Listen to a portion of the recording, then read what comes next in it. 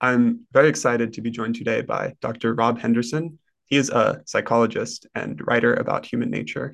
Rob grew up in California's foster care system and went on to serve in the US Air Force. He then received his bachelor's degree in psychology at Yale University and his PhD at the University of Cambridge, where he was a Gates Cambridge Scholar. He's best known for his research on luxury beliefs and social status, which we'll be talking about today. Rob, welcome to the Nature and Nurture podcast.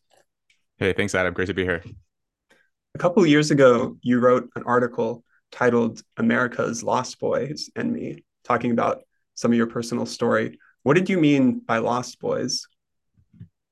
Yeah, in that article, I wanted to point out the, the ongoing sort of deteriorating state of a lot of young men, a lot of boys in America, and around that point, there was a big piece in the Wall Street Journal that had come out, indicating that more and more boys were dropping out of high school, college.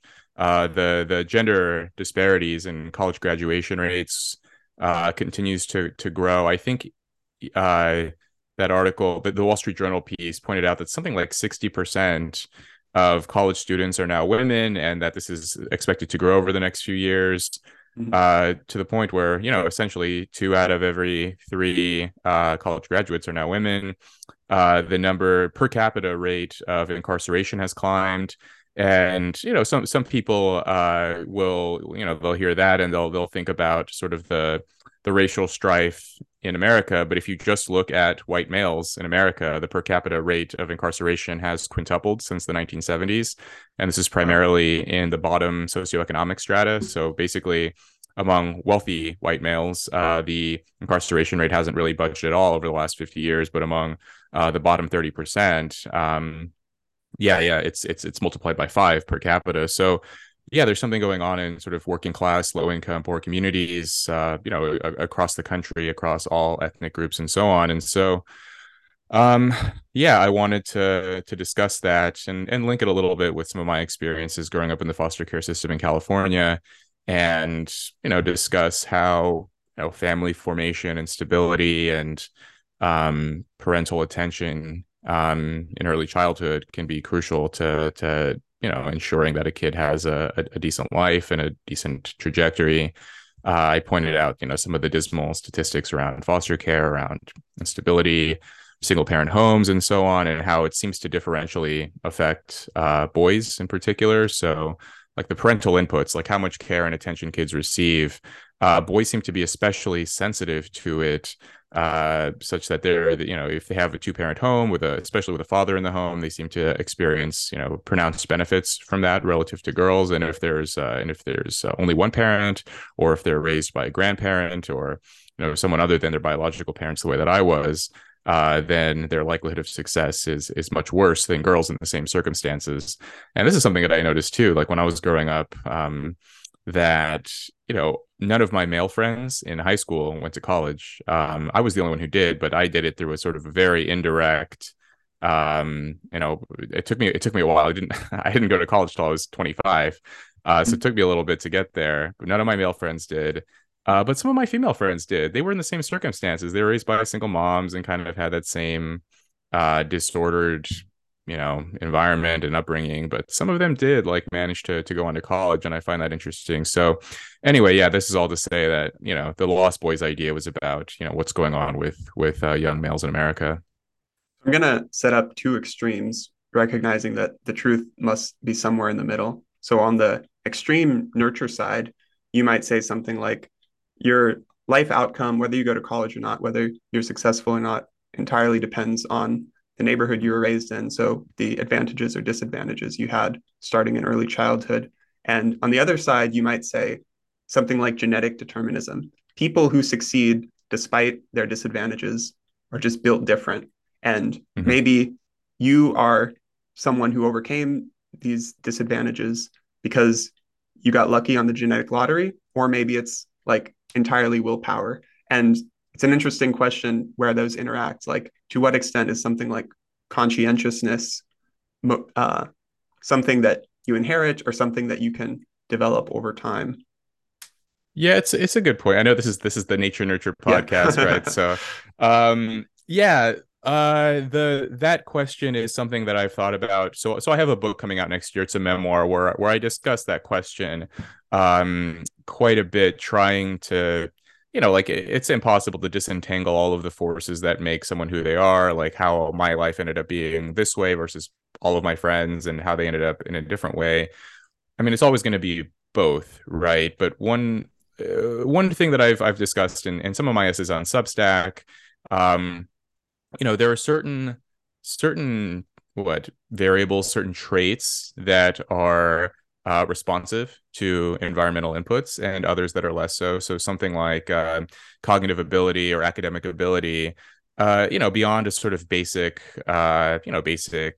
environmental level. Once the schools are kind of stable, and once you have like basic level of nutrition and sustenance and intention, there's all the research indicates that IQ can't really be modified very much, at least in developed countries. Um, but there are other things like conscientiousness, and a lot of the personality traits that are more susceptible to environmental change and variation. I mean, like a simple example, like with IQ, the test retest correlation across time, that's something like zero point 0.6, zero point 0.7, zero point 0.8, right around that area. But for personality, it's around zero point 0.2 or zero point 0.3. So personality is much more variable over the lifespan than IQ. And I think a lot of that is, some of it is aging and hormones and biology and all of that. But I think a lot of it too is just the kinds of people that you're around when you're old versus when you're young, and the kinds of environments you find yourself in. And so for me, I was always kind of a curious kid. I didn't do well in school. At one point, when I was in the foster homes, I took an IQ test and scored, well below average. And part of that was because I was moving homes every 3 to 6 months, and like, changing schools all the time, foster siblings coming in and out of the home, a very, very chaotic and unstable environment. And so, in that kind of extreme situation, it makes sense maybe that those tests weren't like indicative of my underlying potential. I mean, this is something that Mm-hmm.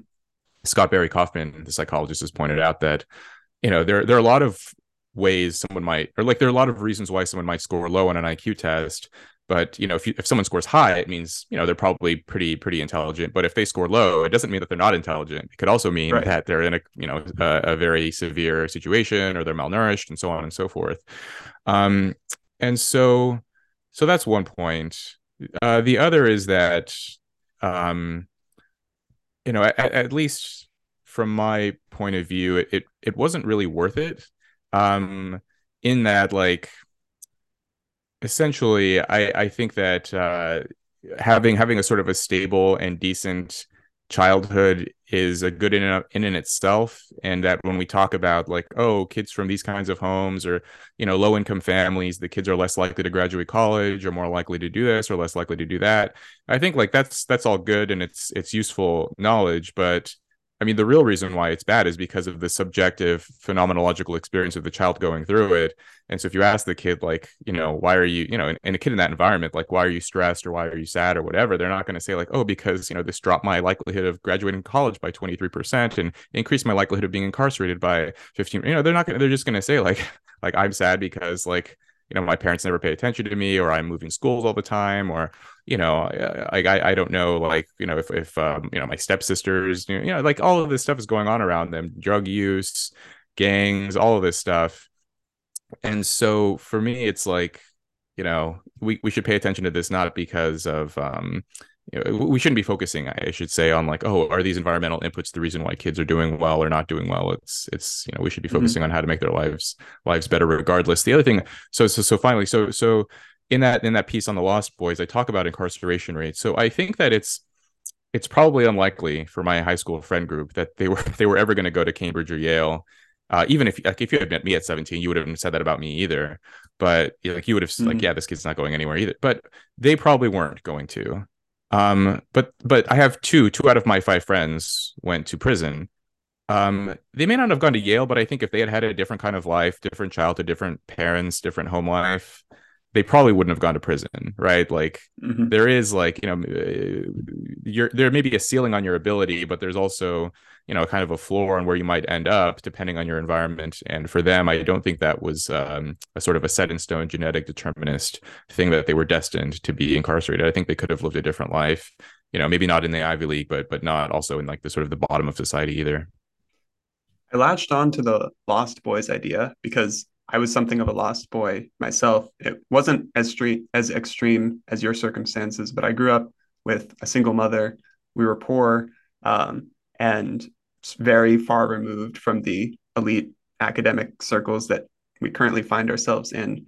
And uh, it, I noticed that my behavior as a lost boy was still very different. So in psychology, we have this internalizing versus externalizing symptoms model of psychopathology. So like you could have mental health issues and be depressed or anxious, and you just keep to yourself. And then you could be aggressive, take excess risks, externalizing that way. And it sounds like the from some of your personal experiences you talked about, it was more of an externalizing, like getting into trouble thing. And for me, I just did nothing but play video games. I didn't have friends. I was overweight and overcame my circumstances later by starting to treat life as a video game, like realizing the effort I'm putting in. Some of these online games, like there's a big grind. You have to put a lot of hours into like leveling up or whatever. And yet all of the benefits you're accruing from that effort are virtual. And it suddenly hit me at one point like, why am I investing time into virtual improvement and not real self improvement out in the real world? So that was what did it for me. Um, but your story was quite different. You talk about it was the military that helped enforce that like added external structure that helped you improve. Yeah, I mean, the military is a unique environment because it basically forces you to not screw up your life. I mean, that is a big part of success. I mean, there are certain things you can do to be successful, but there's a much longer list of maybe things you shouldn't do.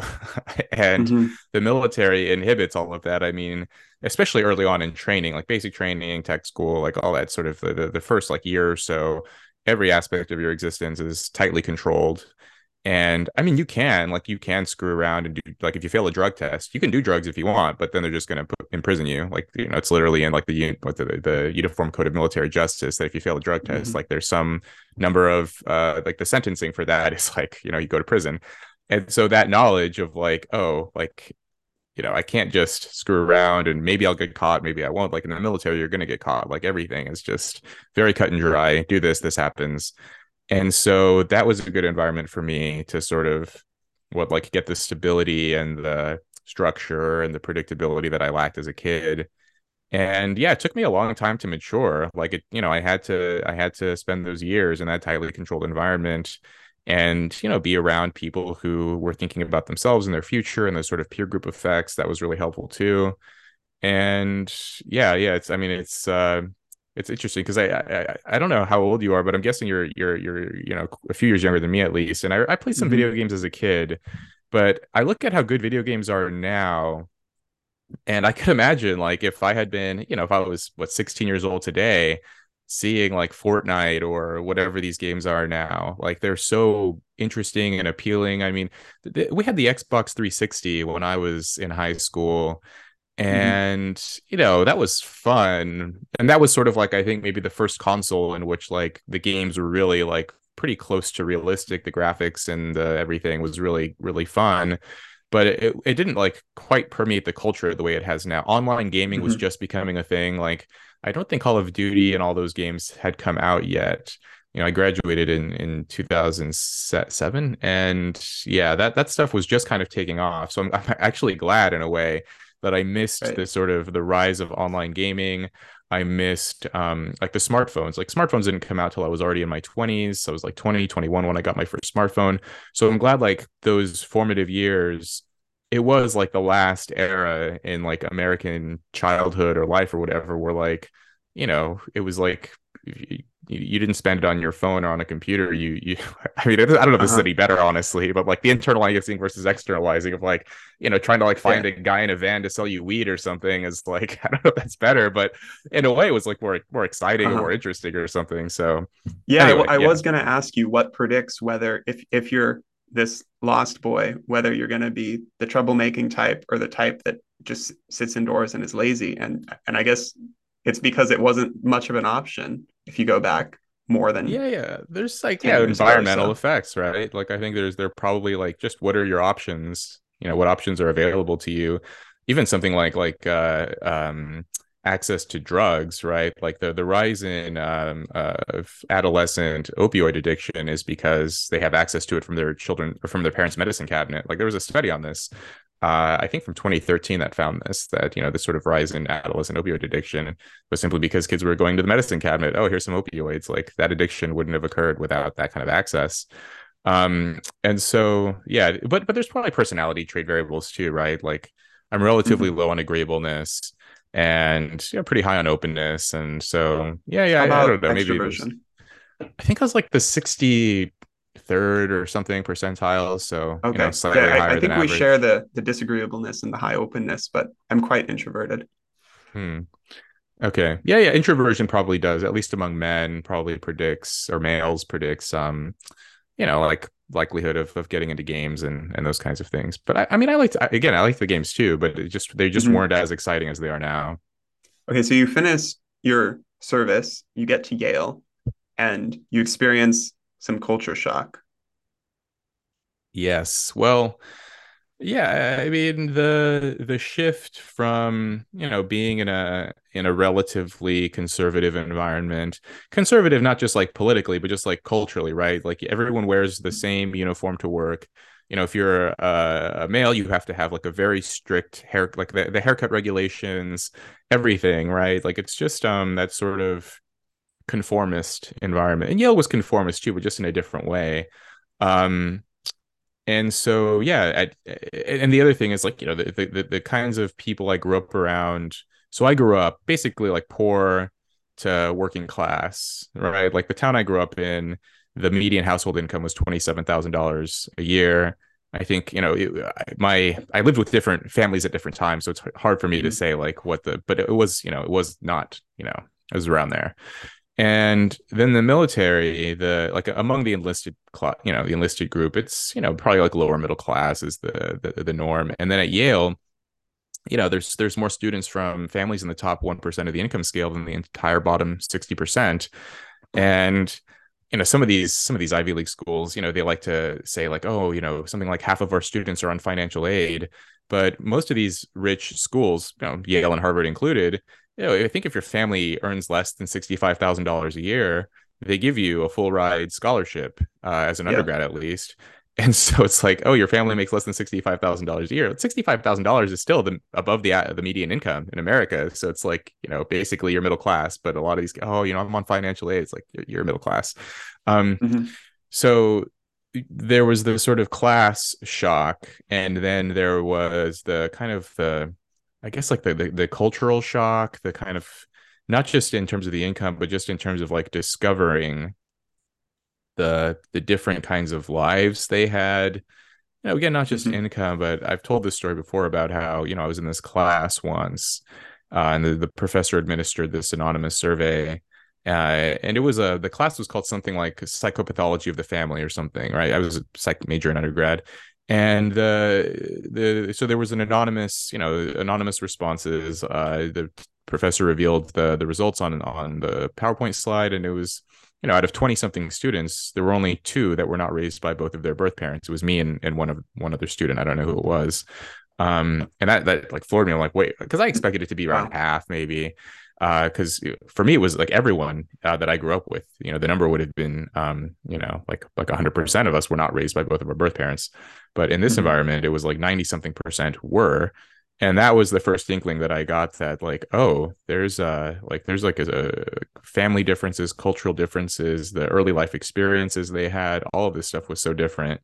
I mean, part of my shock was like even from like pop culture, right? Like even if you watch movies and TV shows of rich people, there's like divorce and cheating and all this stuff going on there too. Hmm. But in actual sort of upper middle class and upper class people's lives, like they get married and they stay married, and very few of them divorce. If you look at the statistics, something like only 10% of college educated women get divorced in their lifetimes, and it's something like 60+% among high school only.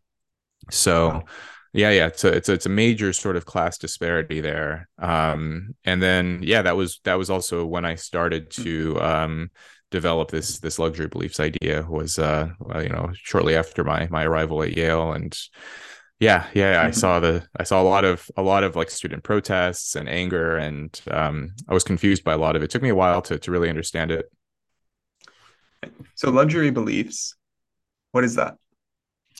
Luxury beliefs I define as ideas and opinions that confer status on the upper class while often inflicting costs on the lower classes. And essentially, there are multiple parts to this, but I've written several essays outlining this idea that in the past, the well-to-do in society demonstrated their status with luxury goods, with their material goods, with top hats and evening gowns and tuxedos and delicate and restrictive clothing, and sort of like visibly you could tell who was rich 100 years ago. If you walk around New York City 100 years ago, you could easily tell who had money and who didn't.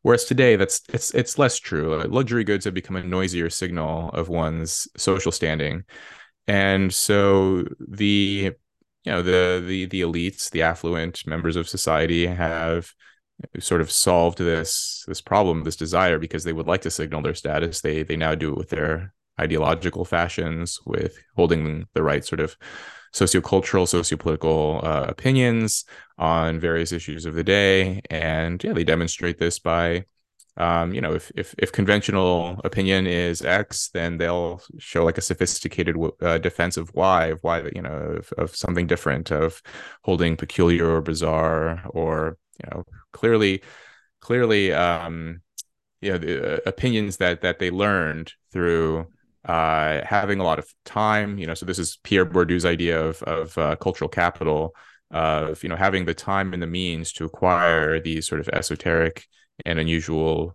beliefs that the vast majority of people outside of their circle wouldn't express or adhere to. But the interesting thing about that is that there's often a lot of sort of not necessarily deliberate, but there is some duplicity, because often the beliefs that they espouse, they actually don't adhere to them and their behaviors. This seems similar to handicapping in the evolutionary sense. For example, Mm. a peacock's tail evolves not because it helps with survival, but because it's basically saying, like, even though this costs a bunch of energy and hinders my mobility and makes me more visible to predators, my genes are so good that I can still survive this handicap. And it's like a sexy fitness indicator despite its handicap. Is a luxury belief more similar to that than it is something like, I don't know, you gain genuine knowledge like about advanced physics or something, and you can write off these equations that no one else can understand, and because that could equally be a way of showing your intellectual status, right? But we don't tend to do that. Yeah, it's a good point. I mean, both economics and biology have used these signaling models, and so yeah, I've discussed both of these. I mean, yeah, that's the peacock example is a good one. And then yeah, in economics, and Pierre Bourdieu, he was a sociologist, but economists have sort of used his work as a launch pad for these sort of economic ideas around social signaling. And yeah, if you buy a really expensive car, there is a handicapping component to it. You're saying I'm so rich that I can afford to expend, vast amount of resources on a car that I probably don't need, that doesn't get me from point A to point B any better than a Ford Focus or something would. But I can Mm-hmm. expend all this money to get it, and it impresses people. It sort of lets people know where you stand in society. And so yeah, there is this sort of costly signaling, maybe a self handicapping idea to it, but I don't know if it's if it's self-handicapping in the sense that like you're not like evading predators or something the way that stotting or large peacock tails would, but they are luxury beliefs are honest indicators, I would say. Some people have said like, well, luxury beliefs aren't they, if you're just expressing opinions, this is kind of a cheap signal. And I agree that like saying words is cheap, but saying them in the right way, in the right order, using the right terminology, having the vocabulary, knowing what the issues are and how you should respond to them, that does take time. It takes careful study. It takes the ability to, like read the fashionable periodicals, the right op-eds, the right podcasts, hold the right kind of education and so forth to like be able to communicate in that way. And that is an indicator. It's a costly signal of sort of underlying access to resources and education and knowledge. It's dependent on time and how much it sets you apart from what the general public believes, right? You recently wrote an example about this with the term homelessness, which is now moving towards like the unhoused, which is might be the luxury way of saying it. Mm-hmm. Yeah. I mean, that's a perfect example of it. It's you're starting. I mean, this is a good example because you're slowly starting to see this shift where a lot of educated people are. I think they're still uncertain which word is the right one. And so I've heard people Mm-hmm. kind of like they say homeless and then they say, well, homeless or unhoused, or they'll say Right. unhoused or homeless. Like they're Right. trying to like communicate that I don't know if this is what everyone's saying, but I also don't want to be offensive, and so I'm just going to use Mm-hmm. both. And yeah, using this Right. term "unhoused" is a way of indicating like, yeah, I listen to NPR and read the New York Times and listen, and am around other people who care about social issues, um, and it Mm-hmm. confers status on them. But I think like the amount of time that people spend updating language and definitions, and like Steven Pinker calls this the language treadmill, the euphemism treadmill of like, you're Mm-hmm. constantly changing the words, but focusing on that doesn't actually like benefit. It doesn't materially benefit people who are actually homeless, right? If you go up to a homeless person and say, "Hey, I got good news. You're unhoused. You're not homeless," he's going to be like, "Oh, like thanks." Like, I had a friend. So I mentioned earlier, I had a friend who was in prison a couple of years ago. I texted him, and I texted him, "Hey, I have good news for you. You're not what did I say? You're not an ex-con anymore. You're not a criminal anymore. You're a justice involved person." And he was like, first he was like, what I don't know if you can swear on this podcast. He's like, what are you talking about? And I told him like, hey, like this is what people are saying now. And he made some joke about like you and your Yale friends, whatever. And then he said, I have news for you. You're not a what did he say? You're not a college graduate anymore. You're a classroom involved person. And so the point is that like justice involved person doesn't help people like my friend, doesn't help anyone who's actually involved in the justice system, but it does sort of make people look compassionate and sophisticated Right. and interesting and educated and so forth. So Because once upon a time, maybe like 30, 40 years ago, homeless itself was the new term that only academics were using to be like more PC, right? And then it caught on, and the idea is now if you're using the term that's caught on, you can no longer distinguish yourself, so you need a new term, and that's the treadmill that keeps repeating itself. yeah. I mean, we can predict that in some number of years, unhoused will be considered an offensive term, and that they'll come up with some newfangled way to communicate that people are like that they're homeless. Yeah, so it's a lot of sort of useless energy to Mhm. sort of demonstrate what's standing, but doesn't help anyone. So it's one thing for a luxury belief to emerge as a status indicator to set yourself apart, but why do they so quickly become moralized? So it's not just unhoused is the term that showcases that I'm in the right circles. There's also this element of, and if you're using the old term, this is offensive and this is like a moral error. Hmm. Yeah. That's an interesting one. I mean, I think a lot of that is just, sort of status concerns. I think that there is this the person who came up with this idea, the name escapes me, but the general idea is that, there's always like a certain amount of morality in a community, and that people will always sort of invoke morality to um, sort of justify themselves or to raise their own status or to undermine others. And nowadays, like a lot of conventional morality is seen as passe or it's seen as old fashioned or hokey or something. And so now I think a lot of these newfangled vocabulary, all this stuff, it's just like another way to sort of invoke your own status, to raise it, to undermine others, because you can't really do it in other ways anymore, right? Like you can't accuse people of whatever, like the conventional moral violations of like being a thief or being I don't know, aggressive or something. So yeah, there's just like a new way to do it. I don't think all luxury beliefs have to be moralized. Though I mean some of them aren't. I think like promoting technology is I've used this example of like, there's a growing number of people who are becoming aware of like the dangers of smartphone addiction and all this stuff. And I know there's some debate about it, but a lot of people in tech who are selling this and promoting the wonders of all of this advanced technology, they don't allow screens in their home. They send their kids off to these special schools where the kids use pencil and paper. And meanwhile, like the LA County school system, I think they gave every kid an iPad. And I was one from of the my understanding, first test schools in LA to be part of that program. Yeah. And it was a disaster. yeah, People were just watching yeah. YouTube or playing games in class. Yeah.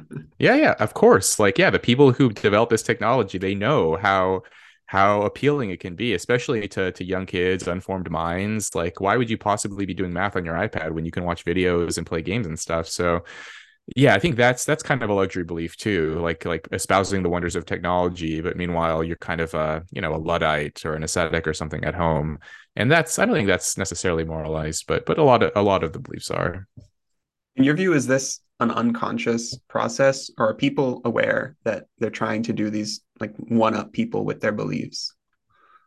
I think most of it is probably unconscious. I read this article in the New Yorker recently, which said that basically cultural capital, it manifests in different ways. So 100 years ago, if you could speak Latin, this was an indicator that you were a member of the educated class. You went to an expensive, esteemed university. But if you spoke to, if you went up to someone 100 years ago and said, like, why do you speak Latin? They're not going to say, like, oh, it's because, I want to show that I'm better than other people or that I'm smarter or whatever. They might say Mhm. that because to demonstrate their education or something. But I think, they learned it sincerely. They thought that it was a valuable thing that they were doing. And I think that's probably true for most luxury beliefs today.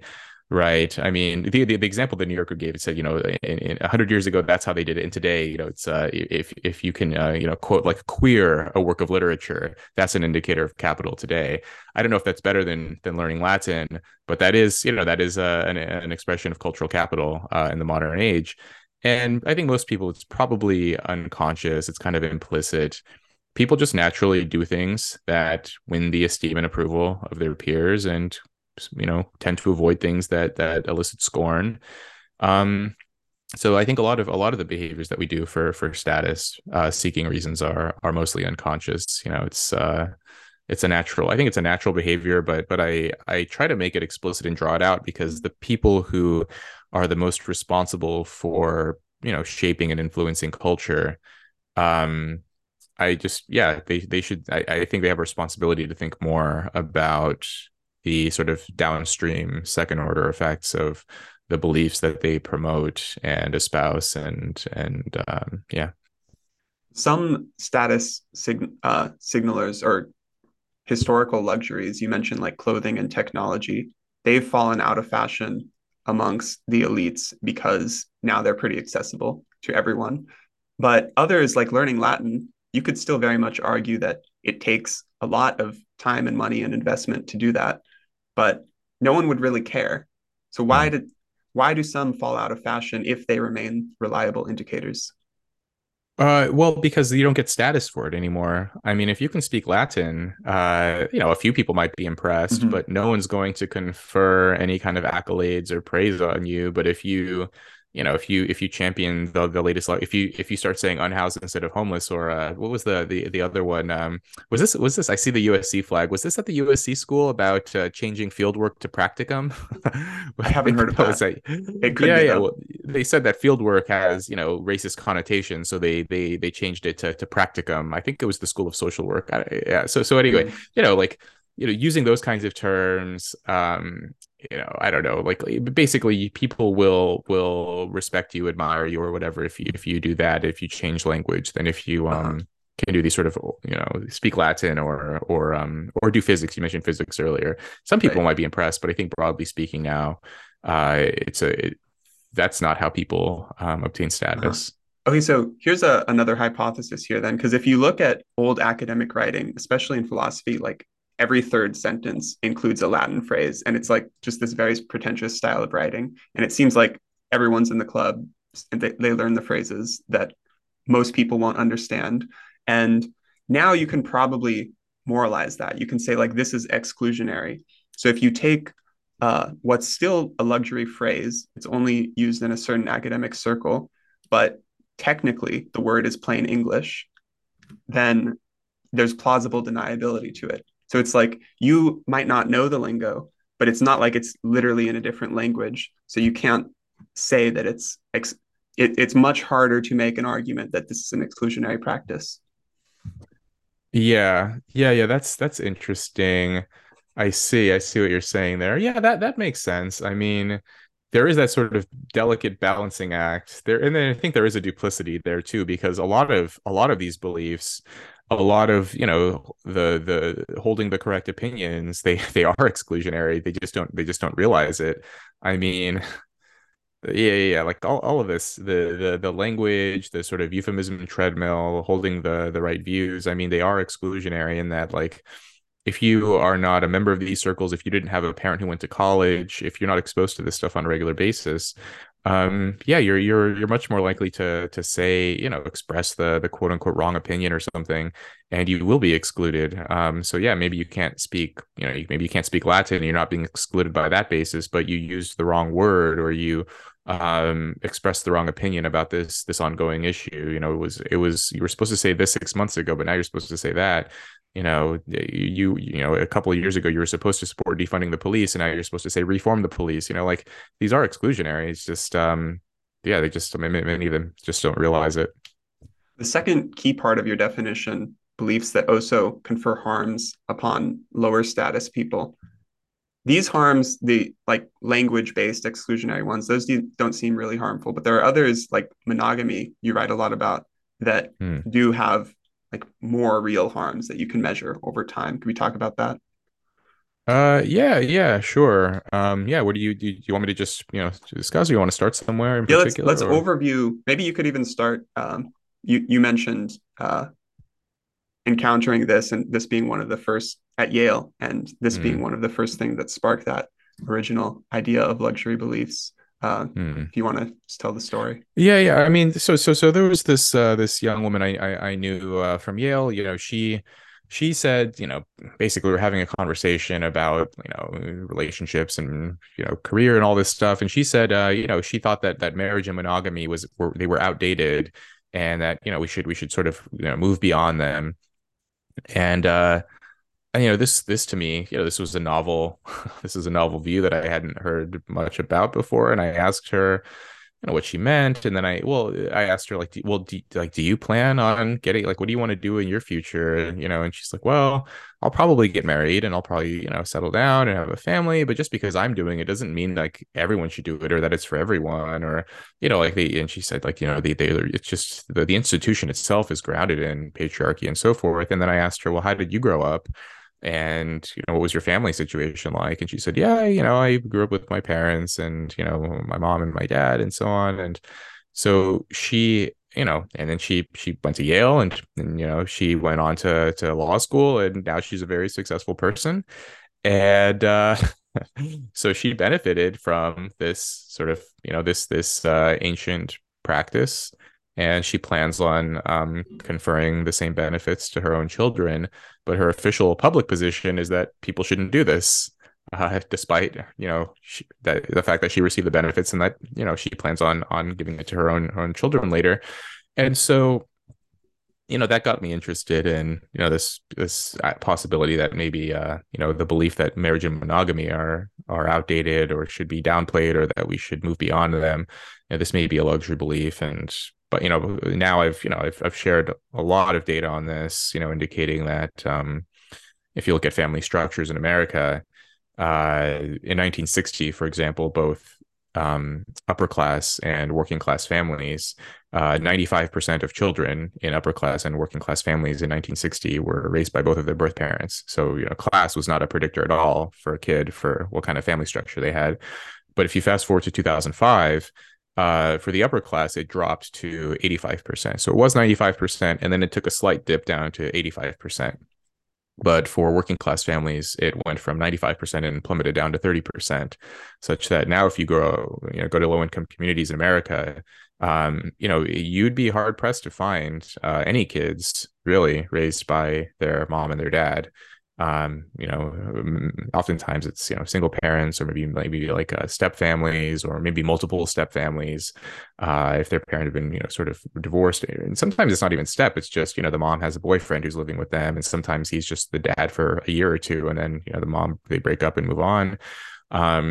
Sometimes they're raised by their grandparents. I had friends who were raised by their grandparents too. So I mean, yeah, but the thing is that the people who are the most sort of vocal and adamant that the institution should be outdated, or the institution is outdated and should be dismantled, are the very people who are the most likely to get married and the least likely to get divorced.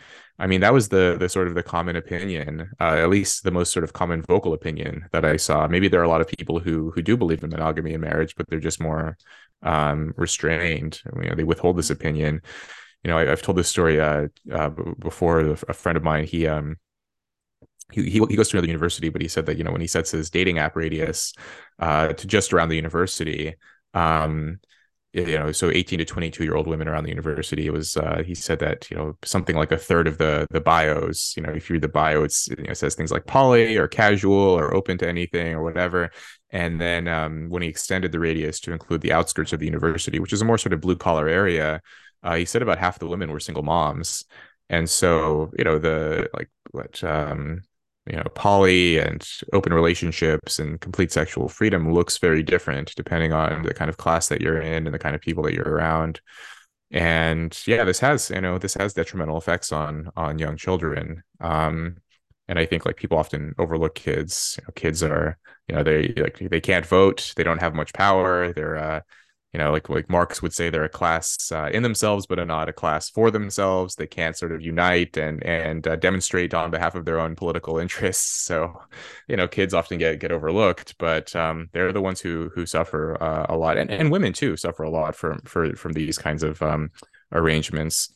But yeah, marriage and monogamy, they're still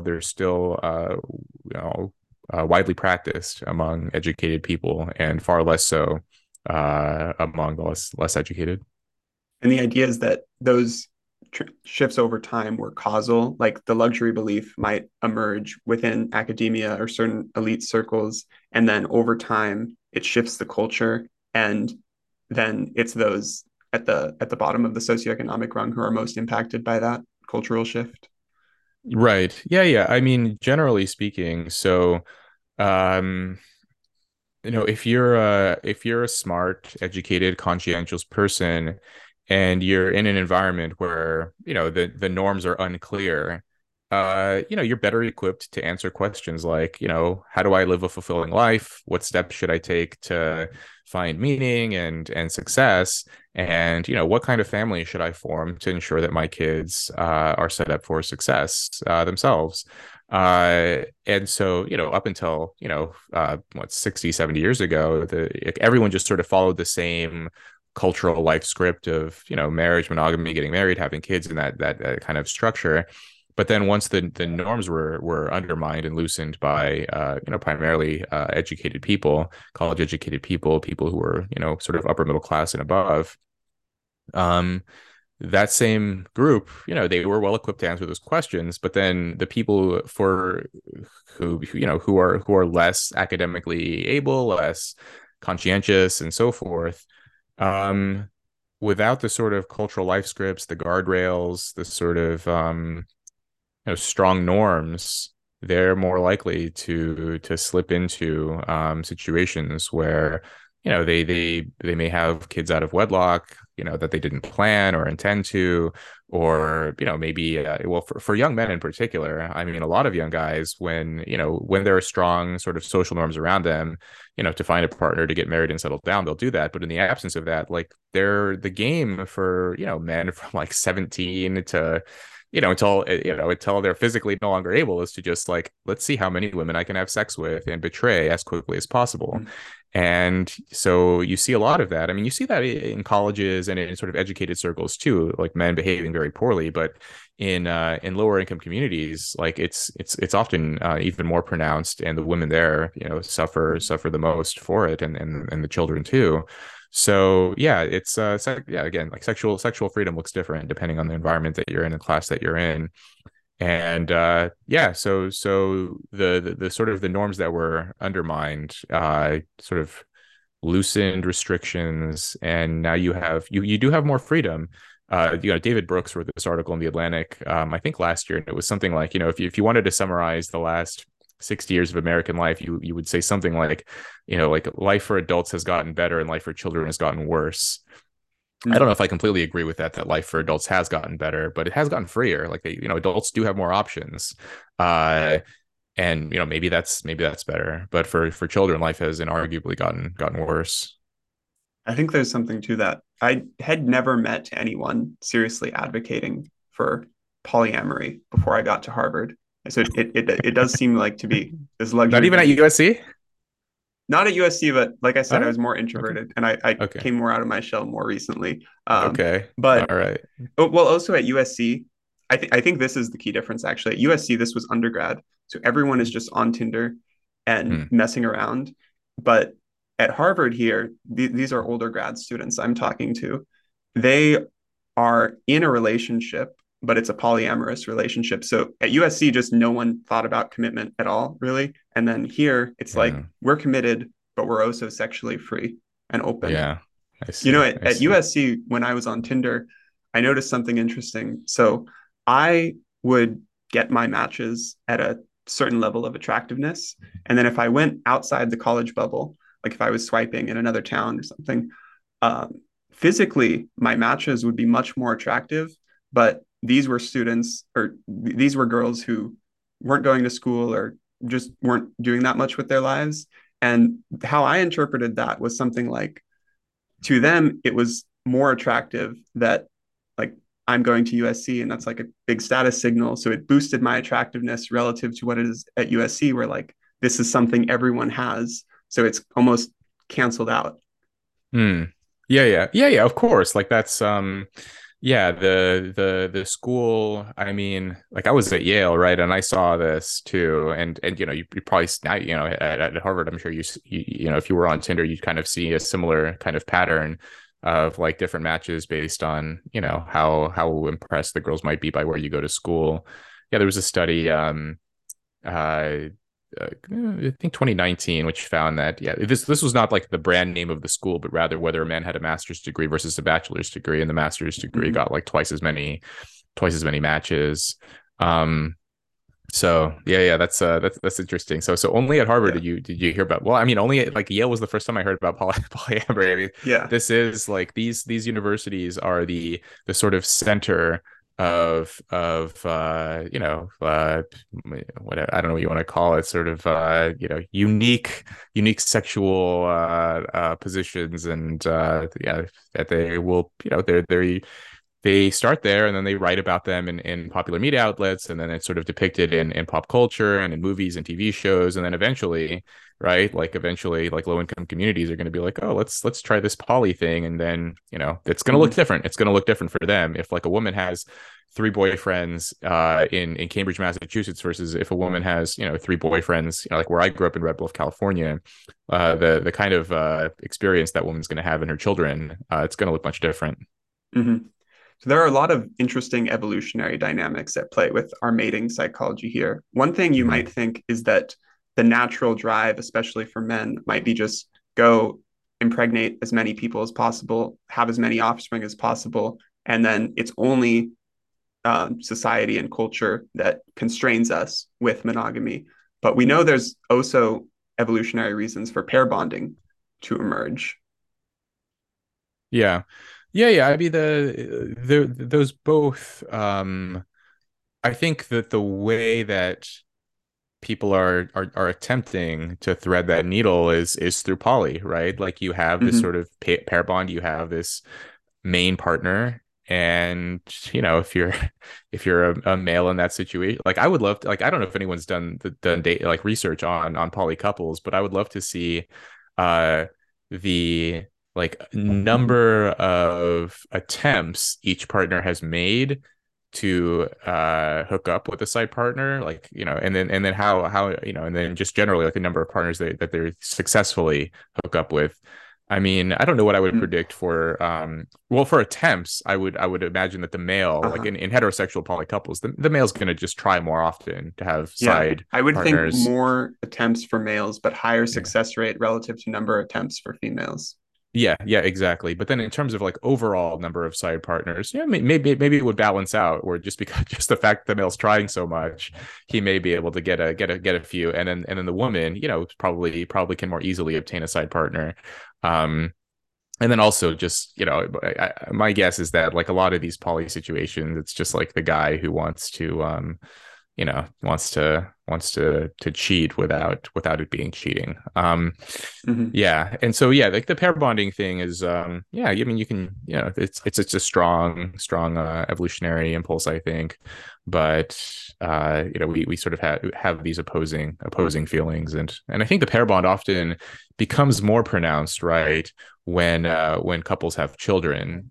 Right. Part of the pair bonding mechanism is like decrease in testosterone among men, like men who have a stable monogamous partner, their testosterone tends to decline, and then once they have children, it tends to decline even more, and that just keeps them sort of even more committed and less interested in being aggressive and sexually Hmm.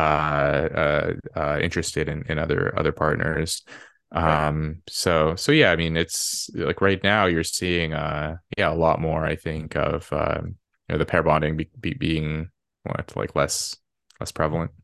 I recently did a podcast with Sue Carter. She's a neuroendocrinologist, and she did a lot of the seminal work on oxytocin's role in pair bonding in prairie voles. Are you familiar with any of that? Yeah, I've seen some of that work. So one thing that surprised me in that conversation is that so prairie voles are monogamous. Uh, Once they mate, uh, they'll partner with their first mate, generally partner for life. They'll raise the children together. They'll cuddle together.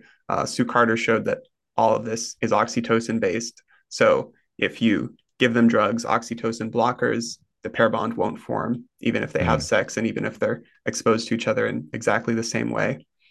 Uh, but later with DNA testing, so this was back in the 80s before DNA testing was invented. When it was invented in the 90s, they found out that the prairie vole fathers who were monogamously paired, like in a single family unit and raising these children, they weren't all fathers of the offspring that they were taking care of. So that mm, means that some percentage of the vole females were like sneaking off and finding a mate.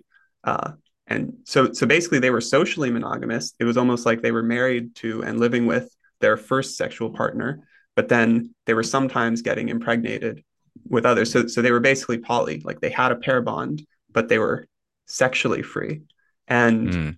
some of the people I was talking to about this with the poly people I met at Harvard, they were arguing for it almost on evolutionary lines. Like they were Oh, saying interesting. all of the benefits for it that you get, that all of the benefits of pair bonding that you get can be achieved if it's merely social monogamy, but sexual monogamy is unwarranted, they said.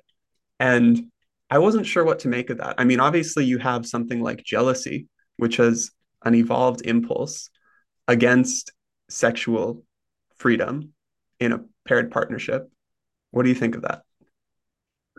I mean, like if like basically, I think if you're like an adult and you're not trying to push your lifestyle on other people, whatever. But I think like once kids are involved, I mean, there's just like inarguable evidence, like this is consistent, that when children Mhm. live in a household with adults that aren't their birth parents, they're anywhere from, well, I mean, like some evidence suggests like they're 8 times more likely to be abused. Some suggest like 10 times more likely to be, physically abused, and much more likely to be emotionally abused. Um, they're more likely to be like killed by a step parent, especially a stepfather. Uh, mother's boyfriends are often like a serious threat that pose to the child. And again, like if you're like if you're like the if the poly like if the polycule is made up of like a bunch of Harvard grads, and some of them have kids, there's probably like not a lot of overt physical abuse going on, although I could imagine there Right. would be some neglect or some emotional abuse maybe. And But I should if add that yeah. it does seem like it's a luxury belief in the sense that none of them are seriously considering this to be like a proper life strategy once they get married and have kids. They were all saying like, Oh, right. I'm planning to be monogamous once I have kids. This is just for my 20s. So that's like Yeah. only possible now that we have contraception. So like Yeah. before that, it would never have been possible. That's interesting.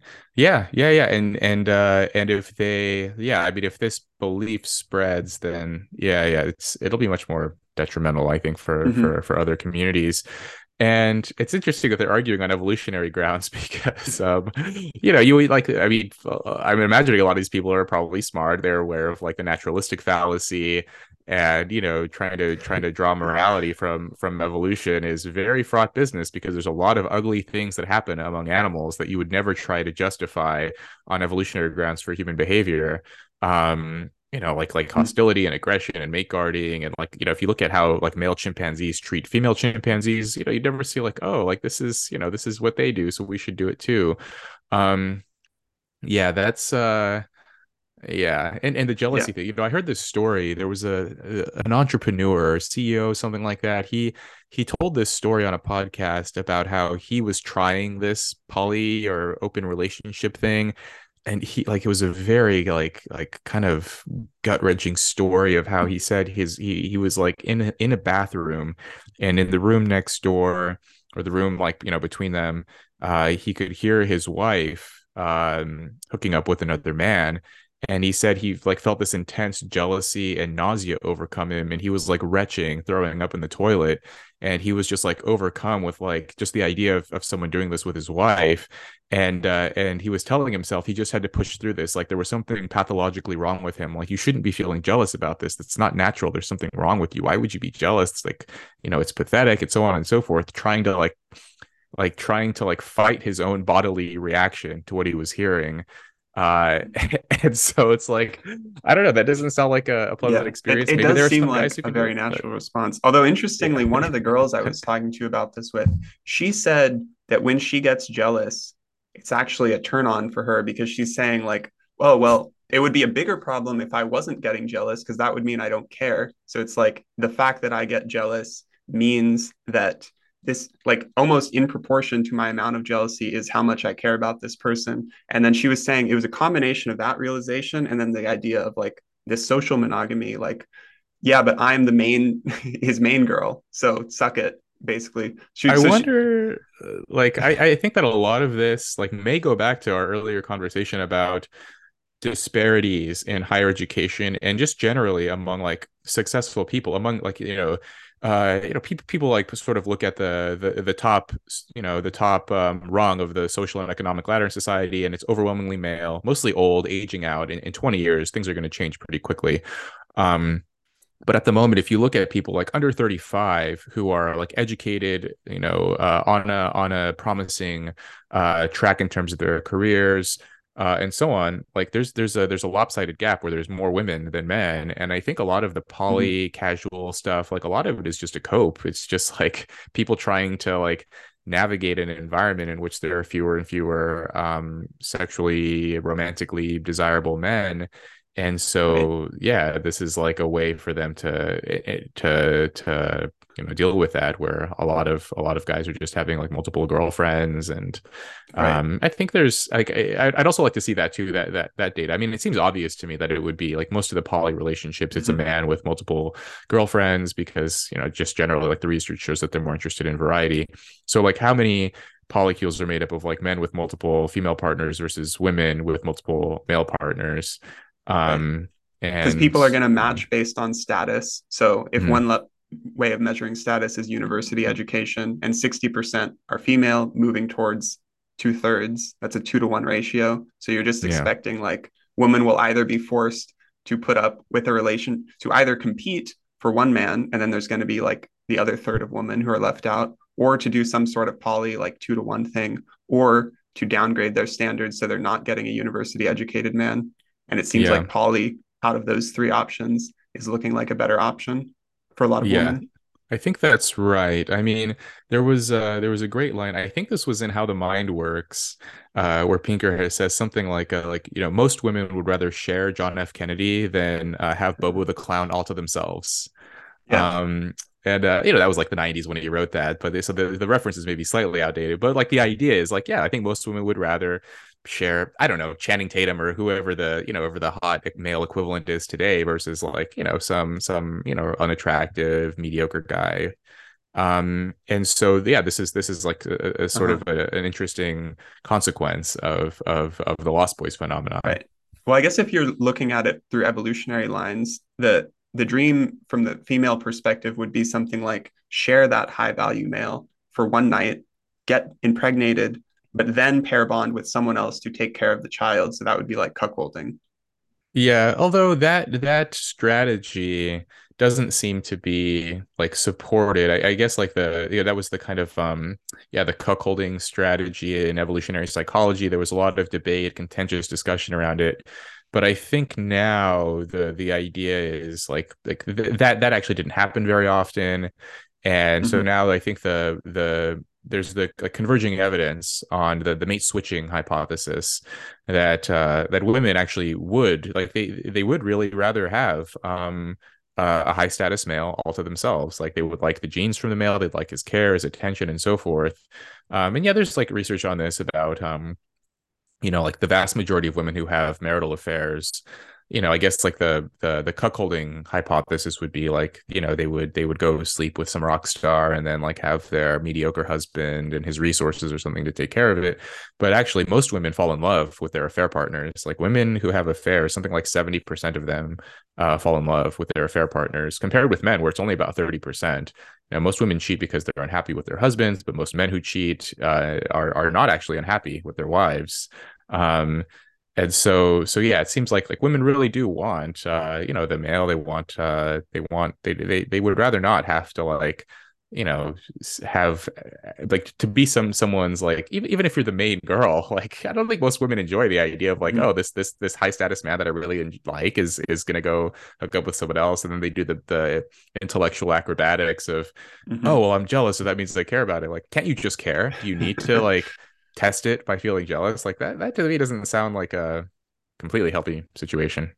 That's very interesting. Okay, so it sounds like you could make an argument, a rational argument for like why this is okay in your 20s while you have contraception, but then later we should all gravitate towards monogamy for the sake of the kids. But then the downside to that is if you have a whole society of people just being poly in their 20s or hooking up casually in their 20s, then there's going to be a non-insignificant portion of those who like get pregnant and become single mothers, and it'll just degrade the norm of fatherhood, and that'll be harmful for many future generations of our children.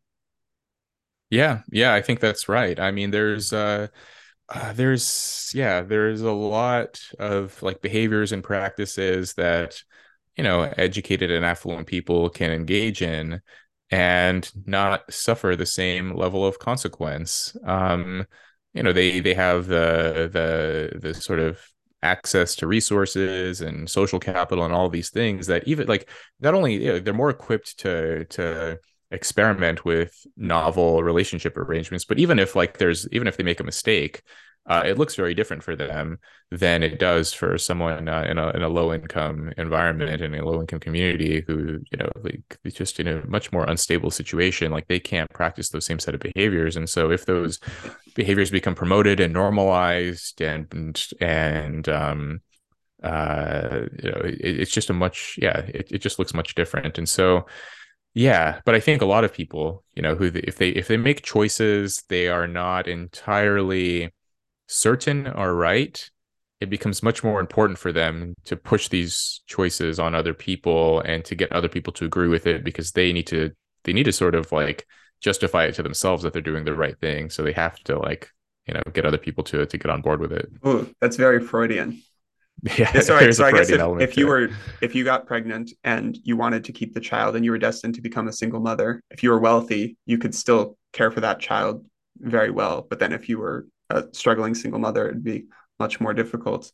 Although Yeah. interestingly, you mentioned um, town you grew up in, median income of 27,000. I think that's that's less than most PhD students make, at least if you're at a private school. And Yeah. PhD students here are complaining that we're not paid enough, and maybe relative to uh, the opportunity cost of someone doing the same like very technical job, especially like if you have good coding or statistical abilities doing research, then you could probably get paid way more in industry. But they use very extreme language. They say like this wage is unlivable. And growing up with my mom, like she made less than I do now as a PhD student to support us both. So Yeah. it does go back to that idea of like, I don't know, something like culture shock, like realizing that I have a very different perspective on money than a lot of my peers.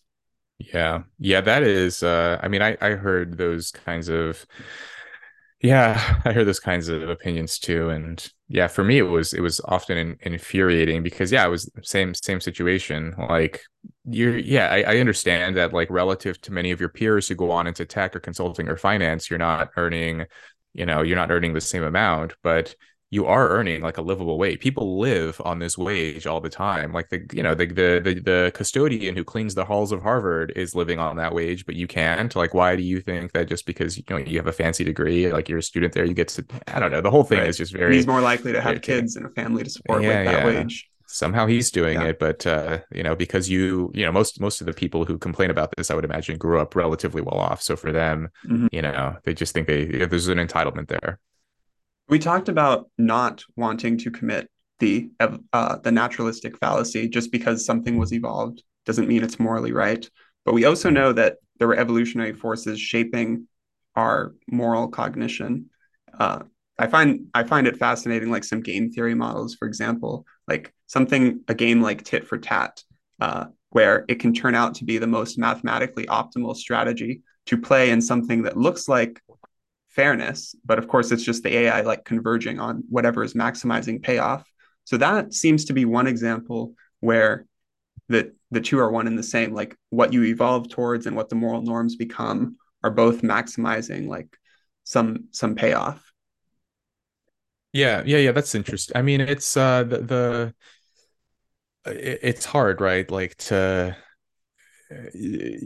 guess, like, evolution and those kinds of models and the research, it kind of shows what's possible. Mm-hmm. But in terms of like trying to ground your morality in any of those, like, oh, like this tit for tat model shows this, like, then therefore this is what you should do. Like, maybe if that's what you want to do, if that's what you think like a good way to live is, then sure. But it's not like, I think it can inform your morality, but I don't think you can like necessarily base it on that entirely. I mean, because I mean, you could see like, I mean, you can see like where that might go wrong too, where some Mm-hmm. models suggest like behaving in a very selfish way or something, like the dictator game, right? Like, there's no reason you should give money to the other person, and like often, like, most people do give some money, and they have to actually like override like their natural instinct to keep the money. And there's some funny I don't know if this is replicated, but the research a few years ago about how economics majors, like students who were economics majors, were more stingy, more selfish in economic games, because they had learned, right, like, oh, the rational actor model is to not, to basically be selfish, because that's how you're supposed to be. Um, and so, the individual payoff is good for them, but I don't know if like, you want to, if like that's the best way to base your sort of, personal ethics. Because a lot of these economic games are like one-offs where the rational option wouldn't be sustainable in a repeated game. So dictator game you mentioned, that's the one where you are told like you can have $10 and split it with a person however you want, but if they reject it, you both get nothing. And then if you say, Mm-hmm. okay, like I keep nine and they get one, for the other person, it's like, hey, it's a free dollar. If you throw it away, you both get nothing. So you might as well accept the dollar. But it's almost Mm-hmm. like a pride thing. You'd rather say, screw you, I'm not a person you can just give like such unfair treatment to, probably with the idea that if they did accept it, and if it is someone that you're going to have repeated interactions with, you don't want to come off as a pushover. So that's the ultimatum game. Okay. The dictator game is like it's even more simple than that. It's like, here, you have $10. Do you want to give Adam any of it? And like it's just, do I give him any? And most people, I think like the average amount people give something like a third, like something like 30% ish in the dictator game, which is stunning. Like, why would you give anything at all? But yeah, if apparently if you're an economics major, you kind of learn about these things, then you're like, Mm-hmm. oh, I don't have to give anything. Okay, Right. like no, But I that's guess that's if you're a the psychologist, you might give yeah. more because you're thinking along the lines of, oh, what I do in this game is basically signaling something about me. And again, if it's Yeah. someone you're going to see again in your life, you probably want to treat them right, just for the sake of reciprocity, even if you're purely selfish. Right. Yeah, yeah. So and that is like yeah, we evolved in these small tight-knit communities where reputation was extremely valuable. And so yeah, yeah. I mean, like in some of my own research, I used do you know the cyberball paradigm? Do you No. know this? Like it's a very simple online interactive game. You basically want to elicit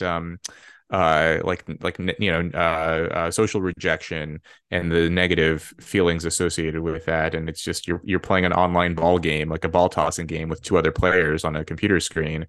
And in the inclusion condition, you just you're passing the ball regularly to the other two players. You're interacting, you're passing the ball back and forth with them. And in the exclusion condition, you're completely excluded from the game. I think you get tossed the ball once in the beginning, and then for the remainder of the game, you're just sitting there watching these other two players toss the ball back and forth. Like massive effect sizes in terms of like people's like thwarted self-esteem and reduced feelings of meaning and all this stuff. And it's like it's silly. It's like a 2-minute game, Mhm. but yeah, this is like taps into like our evolved need to belong and like ostracism and exclusion and reputation, all of those things. We're so sensitive to it that even in these like online interactive games with two strangers can elicit such strong negative emotions in people. Like I didn't believe it was going to work. Like I've seen like there's so much research on using that game, and psychology, there's some replication issues. And so like, is this really going to work Mhm. for my studies? And it worked. Like it was amazing to me that it elicited that much sort of negative emotion in people. Wow. So anyway, yeah, I'll just say that like yeah, I don't know, like using evolutionary models for morality. Yeah, I don't know. You mentioned that you're currently working on a book. Is there anything you Yeah. want to plug before we wrap up? I mean, you can go to my Substack, robkhenderson.substack.com. You can follow me on Twitter at robkhenderson. Yeah, the book will be out spring next year. It's yeah, it's a memoir, and it sort of delves deeper into some of my personal experiences, but there's a lot of social and cultural commentary, some of the stuff you and I have been discussing, luxury beliefs and observations around class and status too. Thank you very much for your time, Rob. Thanks, Adam.